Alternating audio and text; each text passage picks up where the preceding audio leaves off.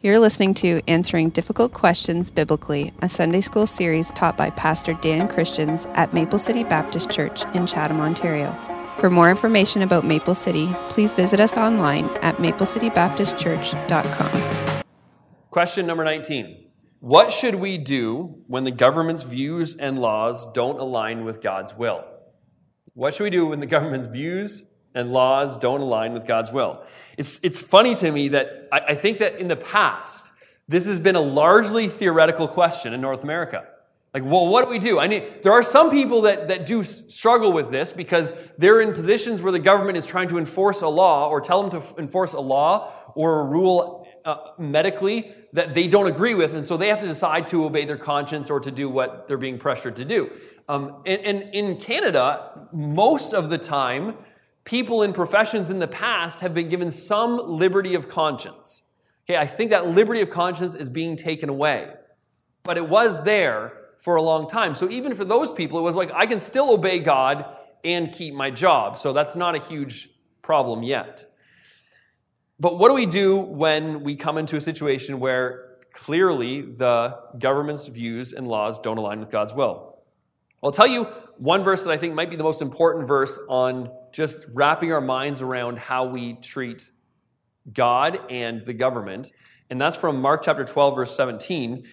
Jesus answered and said to them, "Render to Caesar the things that are Caesar's, and to God the things that are God's." And they marveled at him. It's brilliant, it's short, it's sweet, and it's something you can always remember. Okay? Give to God the things that are God's, and give to the government the things that are government's. So we have to understand what those things are, but Jesus is telling us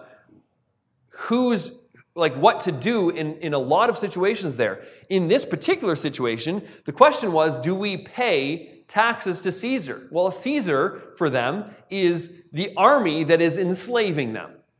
It is the heathen government that is enslaving the people of God and taxing them and taking their money. And kind of, even though there was some freedom that the Jews experienced in Israel, they always knew there was somebody that was really in charge. They didn't have their king, right? But Jesus was clear, pay them their taxes because that's what's due to them.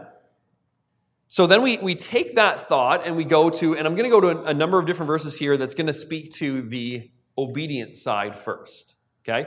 Romans chapter 13, verse 1, "Let every soul be subject to the governing authorities, for there's no authority except from God, and the authorities that exist are appointed by God." That is a truth that is seen clearly throughout the Old Testament. Even when we were in the book of Daniel, we talked about that a number of times. That every king, every prime minister, every president is appointed by God.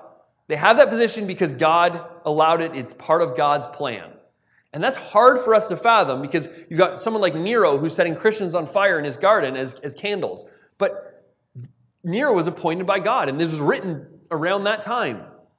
He goes on, and Paul says, "Therefore, whoever resists the authority resists the ordinance of God, and those who resist bring judgment on themselves."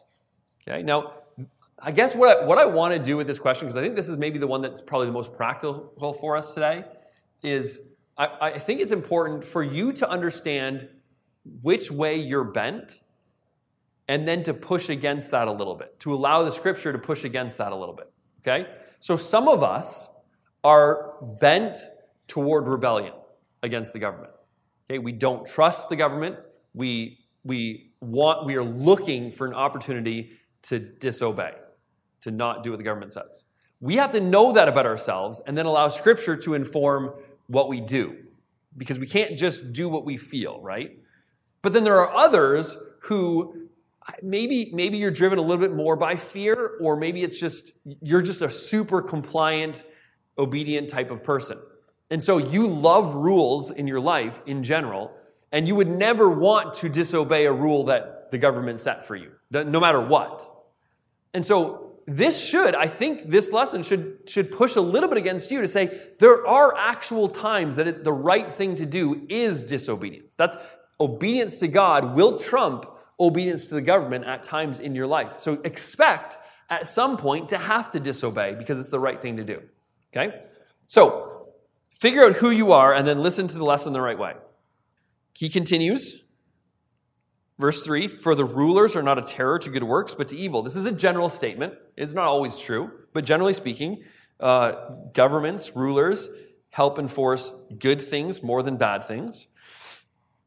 Do you want to be unafraid of the authority? Do what is good, and you will have praise from the same. For he is God's minister to you for good. But if you do evil, be afraid, for he does not bear the sword in vain. For he is God's minister, an avenger to execute wrath on him who practices evil. So generally speaking, when God ordained the government, it was because there was some kind of ruling body necessary to put in consequences for people's misdeeds, their sins, their breaking the law. And again, Paul is writing this during the time of Rome being governor. And you think, well, Caesar, surely Rome could not be labeled this way. And in many cases, this could be true. But ask yourself the question, do you think Rome would be a better place if there was no governing authority? If every single Roman citizen, every Roman soldier did whatever they wanted to do, would it be better then? I don't think so. I think that's just unrestrained evil. And so now you might have some evil at the top, but you also have those people, the people at the top, recognizing that in order to keep some semblance of government and structure and like a people who are being obedient, you have to have rules. They have to exist. People have to feel safe. And so God's design of the government was good, and it works even when the government's evil at times. It doesn't work as well as it should, clearly. It's not the best form, clearly. But there are worse things. He goes on in verse 5, therefore you must be subject, not only because of wrath, but for conscience sake. So not just because you're afraid of the consequences, but also you should do it because it's the right thing to do. You should feel that in your conscience. For because of this, you also pay taxes, for they are God's ministers, attending continually to this very thing. Render, therefore, to all their due, taxes to whom taxes are due, customs to whom customs, fear to whom fear, honor to whom honor. And Paul's final verse there seems to echo what Jesus said. Render to Caesar what is Caesar's, and now he's giving specifics. Okay, honor to whom honor. Well, there's honor due to the government. Okay, remember this, folks, because there are times in our lives where it feels difficult to honor the government, isn't there? There are times that you feel like they're not deserving of honor. You don't honor them because they're deserving. You honor them because God has ordained them and he's given that position a place of honor. All right? Let's move on to 1 Peter chapter 2, verse 13. Peter says, therefore, submit yourselves to every ordinance of man for the Lord's sake, whether to the king as supreme or to governors, as to those who are sent by him for punishment of evildoers and for the praise of those who do good. For this is the will of God, that by doing good you may put to silence the ignorance of foolish men, as free, yet not using liberty as a cloak for vice, but as bondservants of God.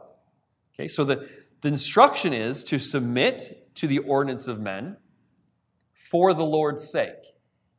So as a believer, my submission is ultimately to the Lord always. And anyone else I submit to is because God has told me to. It's ultimately an act of submission to God when I choose to submit to those authorities he's put in place. This is not only true with our governments, this is also true with parents. Okay, teens? You submit to your parents not because they always deserve it, not because that they always are right, but because they're the authority structure that God has placed in your life. And so by submitting to them, you submit to God. That's how this works. And it's true for us when we talk about employees and employer relationships. It's true in many, we all submit to people, right?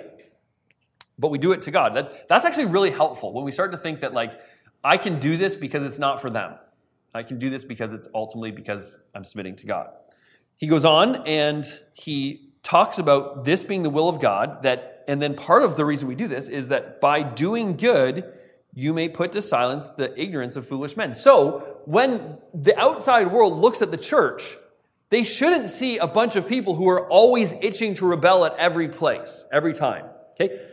I want to. Please understand that. I want to rebel all the time. But that's not what we're supposed to. In fact, we silence their ignorance when we demonstrate being what it looks like to be a good citizen of a country. And then the final part, he says, is We are free. Again, that freedom means that ultimately that we don't serve this king, we serve that king. So we have that freedom, but we don't use that liberty as a cloak or as a reason to do wrong, for vice. We can't use like, oh no, I only answer to God as an excuse for, therefore I don't answer to anyone else. That's vice, that's sin. And so we can't use that as an excuse. Instead, we use that freedom to be servants of God. How do you serve God well? You obey the authorities he's put in place. All right? How about Titus 3 verse 1? He says, remind them, this is him telling Titus to remind his people to be subject to rulers and authorities, to obey, to be ready for every good work, to speak evil of no one, to be peaceable, gentle, showing all humility to all men. All right? Those are packed, that is a packed verse to teach us how to live out our faith in this world. Okay? Be subject, put yourself under, submit to authorities, obey them, be ready to do every good thing. And so in the context, I think this is not only just like you keep the laws, but you also look for opportunities to do good as citizens. Like, how do we be good citizens that are helpful to our nation and to our community? That's, I think, what is being encouraged here. And then he says, we should speak evil of no one. Ooh. But what if they're really bad? Yeah, okay. I mean, truth is okay, but I think sometimes we are just on this, like, I want to destroy their reputation entirely. It makes me feel a little bit better about myself when I can talk about how awful they are. Okay? We need to be really careful about that. Because we're supposed to show honor to whom honor is due, and we're supposed to speak evil of no one, to be peaceable people, to be gentle people, to show humility to all men. Man, that's instructive, I think. How about 1 Timothy chapter 2, verse 1? Therefore, I exhort, first of all, that supplications, prayers, intercessions, and giving of thanks be made for all men. So this is a pretty wide general principle. I want you to pray for the people, all men, your nation. Pray for them. Specifically, in verse 2, for kings and for all who are in authority, that we may lead a quiet and peaceable life in godliness and reverence. Pray for the people who are put in authority over you. That's one thing we can definitely do for our prime minister and for our government, for our premier. Acts chapter, okay, so those are, I would say, probably the top verses. There are others, but those are the top verses that speak about our need to obey, to submit, because we're submitting to God, okay? Now, you say, hold on, I know there are times in the Bible where they disobeyed the authority, and you're absolutely right, there are. So let's look at a couple of those. And the most obvious is in Acts chapter 4, verse 19. The scenario is that Peter and John have just come into the temple. They've healed someone. In the process of healing, they've drawn a crowd and they've preached the gospel to the crowd. And part of the gospel was, you Jews, your religious leaders, you put Jesus to death, but God raised him again. So they are pointing the finger toward the authorities, saying what you did was wrong to Jesus, right? So it doesn't mean that we never can point out the wrong. So they did that you killed the Son of God.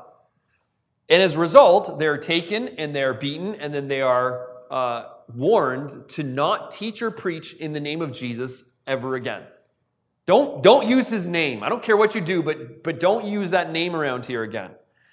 But Peter and John answered, chapter 4, verse 19, and said to them, whether it is right in the sight of God to listen to you more than to God, you be the judge.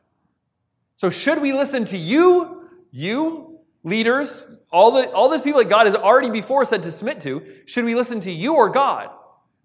Well, obviously the answer is God, right?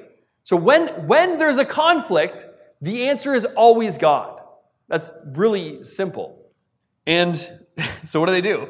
The next day, they come back to the temple, and this time they've got more of them. All the apostles are there, and they go back to preaching and teaching about Jesus. And so once again, they're arrested. And then Acts chapter 5, verse 9, then Peter and the other apostles answered and said, we ought to obey God rather than men. So when they're threatened, they say, listen, we're going to keep obeying God, just so you know. We must obey God and not men. The context of this statement is disobedience to the government.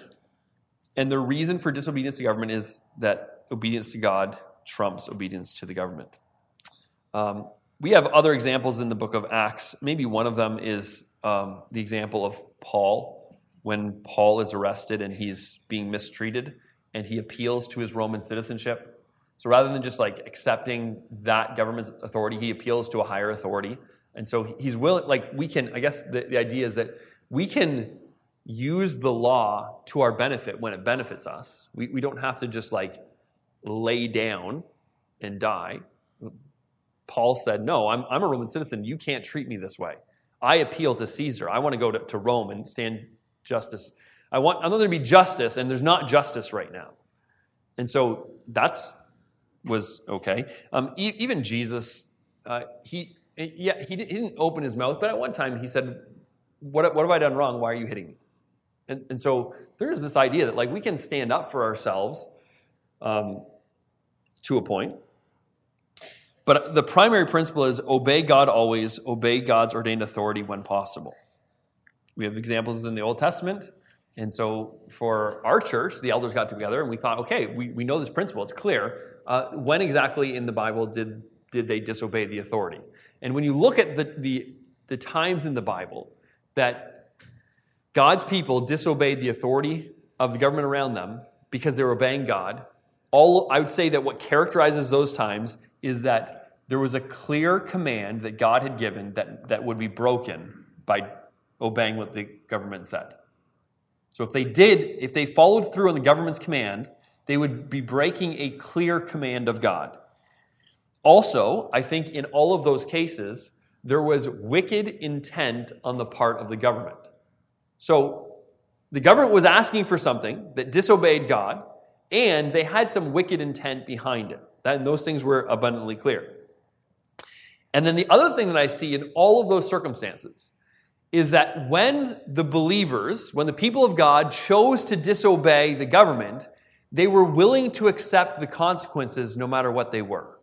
So they recognized that this disobedience might mean death, but they were still willing to disobey. So I guess part of what we have to understand is that we are accustomed, because we've lived in a country with a lot of rights and freedoms, to assume that that there always should be justice done. And when we choose to disobey God, we have to understand we're doing it because injustice is happening. And we must be ready to experience whatever consequences come. Right? If I choose to disobey the government's law, I might need to do that because my conscience toward God forces me to. But then I should also be ready to suffer the consequences as they're given. Now, there are other arguments that come into play. I understand that loving our neighbors might require us to speak against the government, and I think we live in a government that allows for that there are opportunities for Canadians to speak up against the government, and it's not illegal. And so when those opportunities come, I think that we ought to take the freedoms, the liberties that we have as citizens of Canada and use them, because loving our neighbor well requires us to stand up for what's right and what's true and what's just. And so it's not just like, don't ever say anything against the government. It's do things decently, legally, and in order until it requires you to disobey God. Is there a question? Yep, that's a good point. So Travis is saying that when Daniel chose to continue to pray like he had always prayed, the command was anytime that you pray to anyone, instead you need to make that request. So rather than asking God, your God, for whatever, you need to make that request to the king. And Daniel wasn't necessarily commanded to pray. That... He was commanded not to pray to God. Yes. So maybe Daniel could have chosen not to pray at all to anyone. Is that what you're saying? Okay. Yeah. Yeah, you're right. Okay, so Daniel could have altered his life so that it would have appeared to keep the command. But he still wouldn't have been keeping the command of the governor. Right? So he just wasn't hiding the fact that he was disobeying the government. But I think I would still see that as being commanded to do something that God's word told him not to do. And I would say it's probably being commanded to do something that God's word would tell him to do, just not necessarily in that way. And so all he did was just not hide, right? Okay. Yeah. So I guess there's an example of, like, if you think that you need to disobey the government, then you don't necessarily have to hide it. You just do what you've always done. I think the fact that goes along with you can't do that in your conscience, but then when the consequences come, you readily accept those consequences. Yep, that's absolutely true. Great. Mm-hmm. Yeah, and Daniel did, clearly. Okay, good. Any other thoughts or comments? Mike? Okay. So I think that there's probably a balance that needs to be made with that, because I think that like when God ordained, when these statements were made by all of the verses that we just looked at, even when Jesus was speaking, they were in a government that was wicked, that was evil, but there was still doing some good, because government is better than no government, right? So I think God's ordination of a government isn't a particular ordination of a certain government who will do the right thing. It's the ordination of the idea of having a civil authority, a governing structure. Does that make sense? So I couldn't say, well, God ordained Stephen Harper, but God didn't ordain Justin Trudeau. Because what he ordained was a governing structure, the idea that there will be a government, just like and certainly he ordained the government to do what is right. And when the government does what's wrong, what's unjust, then Christians should be people who are for justice and fighting for justice. I think maybe the idea, though, is to always recognize that there is an honor that's due to the governing structure. And if we think that we must disobey in order to serve our conscience, to serve God, to obey God, then we are willing to go through whatever consequences, just like Daniel was when he chose to disobey. Because the examples of disobedience in the Bible are when a clear command is given. And I am 100% for that then. Like, there are times that we do need to disobey the government, but I think if we just say that the only ordained governments are those that are doing good, that misses most of what. And I think then when we want to know when we should disobey, when is it right to disobey, then we go to the examples of Scripture when God's people disobeyed. And that's, I think, what we tried to do, I guess, is, as the elders, is like, we know the principle, but how do we apply it? And it's look at all the rest of the examples in Scripture. Good. Was there another? Dan. So maybe that's a good a good test for ourselves as we think about the issues. Is in this area, am I concerned about God's kingdom, and that's why I'm tempted to disobey the government? Or am I concerned about my kingdom and my comfort and the lifestyle that I get to live and how this is going to affect me because I'm worried about my freedom? And I think sometimes we are very, very concerned about our freedom as citizens of Canada rather than our privilege to be citizens of heaven and to serve that kingdom. Because bringing people Jesus is more important than any of our comforts that we might lose and that we might want to fight for. Does that make sense? A great point. I think I know what you're talking about, but yeah, I appreciate that. But Romans says that that the government does not wield the sword in vain. I think that's a reference to capital punishment. So there are times that they will have something to do with your body. Thank you for listening. If you would like to learn more about what you've just heard, or are interested in the ministry of Maple City, please visit our website at maplecitybaptistchurch.com.